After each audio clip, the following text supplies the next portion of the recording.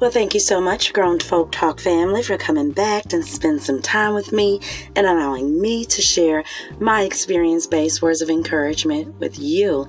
And I just want to state, I have heard your listeners, I have heard my subscribers, and I have gotten the messages.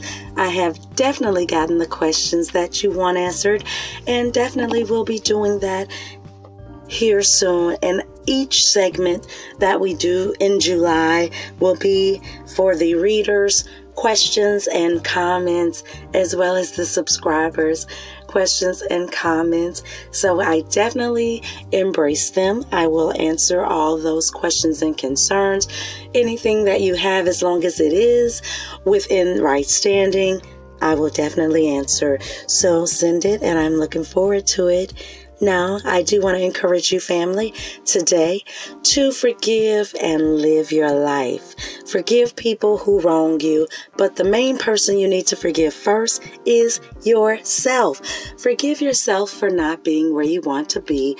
Forgive yourself for not being what you expected to be in this place, in this life. What you need to remember is it's not about you. It's about what God has for you. So anytime you're looking towards something, you need to start with looking toward God first, because He is the answer for everything that you need. And if it's direction, He will give it to you. You do not direct yourself. God will direct your path. So most definitely forgive yourself if you feel like a failure. Forgive yourself if you feel like you're not where you're supposed to be in this life. Forgive yourself for things that you have done that no one else has forgiven you for, and move on. Okay? Don't live in unforgiveness. It's not healthy, and it's definitely not scripture. Okay? We forgive those so God can forgive us.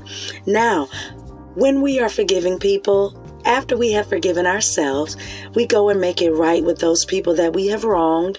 Just say to them, I apologize if I wronged you. It's not hard. Sometimes we need to grow up. Sometimes we just need to be adults. Sometimes we just need to put aside our pride and step up to the occasion and do what no one's ever done before. You know what? Just say, I'm going to be the bigger person. I'm going to make my wrongs right. They don't have to like me. They don't even have to love me. But what I am not going to do is allow them to prevent what God has for me. Forgiving others is for you. It's not for them.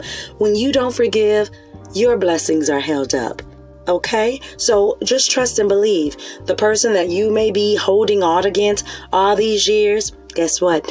They're not hurting, honey. You are. They're living their best life while you're miserable. Now, picture that. Forgiveness is definitely not good. It will hold and it will harbor not only sickness, disease, but stress, heart attacks, and strokes. Also, cancers.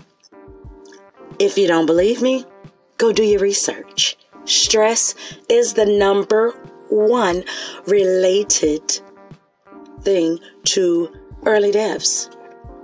Now, when you look back and you ask yourself, if you have friends and family and grandchildren, husbands, wives that you want to be here for, is it worth it? No, it's not.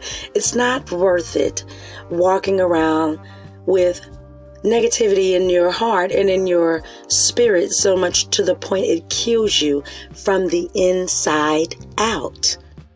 No one should allow themselves to go through that type of torture unless that's just something that you're into. But last time I checked, no one likes to be hurt. No one likes to be in pain. So set yourself free today. Don't go another day walking in unforgiveness. Forgive yourself and forgive others as you want God to forgive you. And that's how it works. And that's how simple and that's how easy it is. Forgive and live. If you can relate to it, guess what? We gonna get through it together right here on Grown Folk Talk.